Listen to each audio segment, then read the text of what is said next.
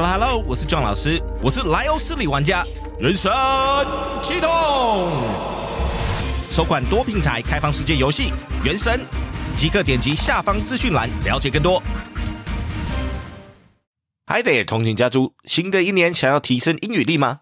除了每日可以跟着我 John 老师跟读与朗读世界时事趣闻，还可以每周在 Clubhouse 上我们通勤学英语直播室上做英语练习与互动。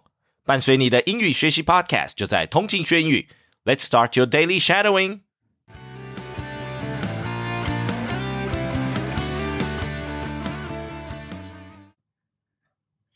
Britain's rules of succession for a new sovereign.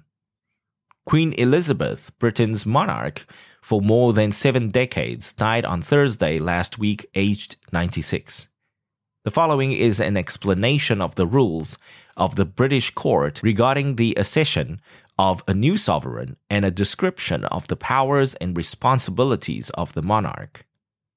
Under the British Constitution, a sovereign succeeds to the throne the moment his or her predecessor dies, before even being proclaimed to the people, and there is no interregnum. The new monarch is officially proclaimed king or queen by a special body called the Accession Council, to which members of the Privy Council, a group of several hundred selected royal advisers, including members of the cabinet, are summoned. A full Privy Council session is only called on the accession of a new sovereign or when the monarch announces an intention to marry, an event of great importance given the hereditary basis of the monarchy. Also invited to attend the Accession Council, which proclaims the new sovereign, are the Lords Spiritual and Temporal, that is, bishops of the Church of England who sit in the House of Lords, together with the secular peers of the realm, and high commissioners from Commonwealth nations. The sovereign's coronation, in effect just a formal ratification procedure, follows the accession after an interval of mourning. Queen Elizabeth II was crowned in June 1953, 16 months after George VI died.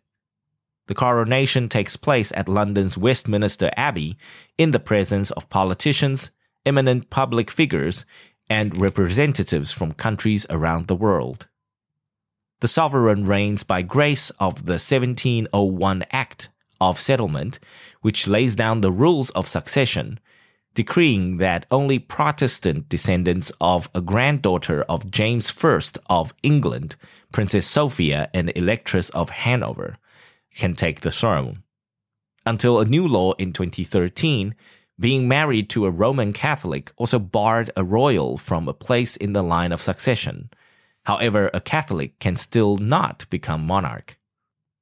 The 2013 legislation also removed precedence being given to the male line, meaning that any royal born from October 28, 2011 would not be discriminated against in succession to the throne based on gender. Traditionally, the sovereign is held to personify the state, which he or she heads, and to symbolize a common link between the countries making up the United Kingdom. In law, the sovereign is head of the executive, an integral part of legislature, head of judiciary, commander-in-chief of armed forces, and supreme governor of the Church of England. In reality, he or she rubber stamps government decisions and reigns through the will of Parliament. The monarch summons and prorogues Parliament and invites the leader of the political party which has won a general election to be prime minister and form a government. The British sovereign is also head of the Commonwealth of Nations, which grew out of the British Empire, and head of state of 14 other countries. These are Antigua and Barbuda, Australia, Bahamas, Belize, Canada, Grenada, Jamaica, New Zealand, Papua New Guinea, St. Kitts and Nevis, St. Lucia, St. Vincent and the Grenadines, Solomon Islands, and Tuvalu. The monarchy is Britain's oldest secular institution, with the royal family tracing its ancestry back to William the Conqueror in 1066, and even to Egbert of Wessex, generally recognized as the first king of the English in the year 829. The sovereign is addressed as Your Majesty. Queen Elizabeth's official title was Her Most Excellent Majesty Elizabeth II, by the grace of God of the United Kingdom of Great Britain and Northern Ireland, and of her other territories, Queen, Head of the Commonwealth, Defender of the Faith. Thanks for tuning in. 记得我们每日跟读、精选词汇以及 Intense Podcast 节目都在各大 Podcast 平台同步放送，也欢迎分享我们官网 www.15minutes.today 以及 Facebook 粉专给亲朋好友。同情学英语 ，Improving your English on the go. Catch you in the next one. 我们下期见。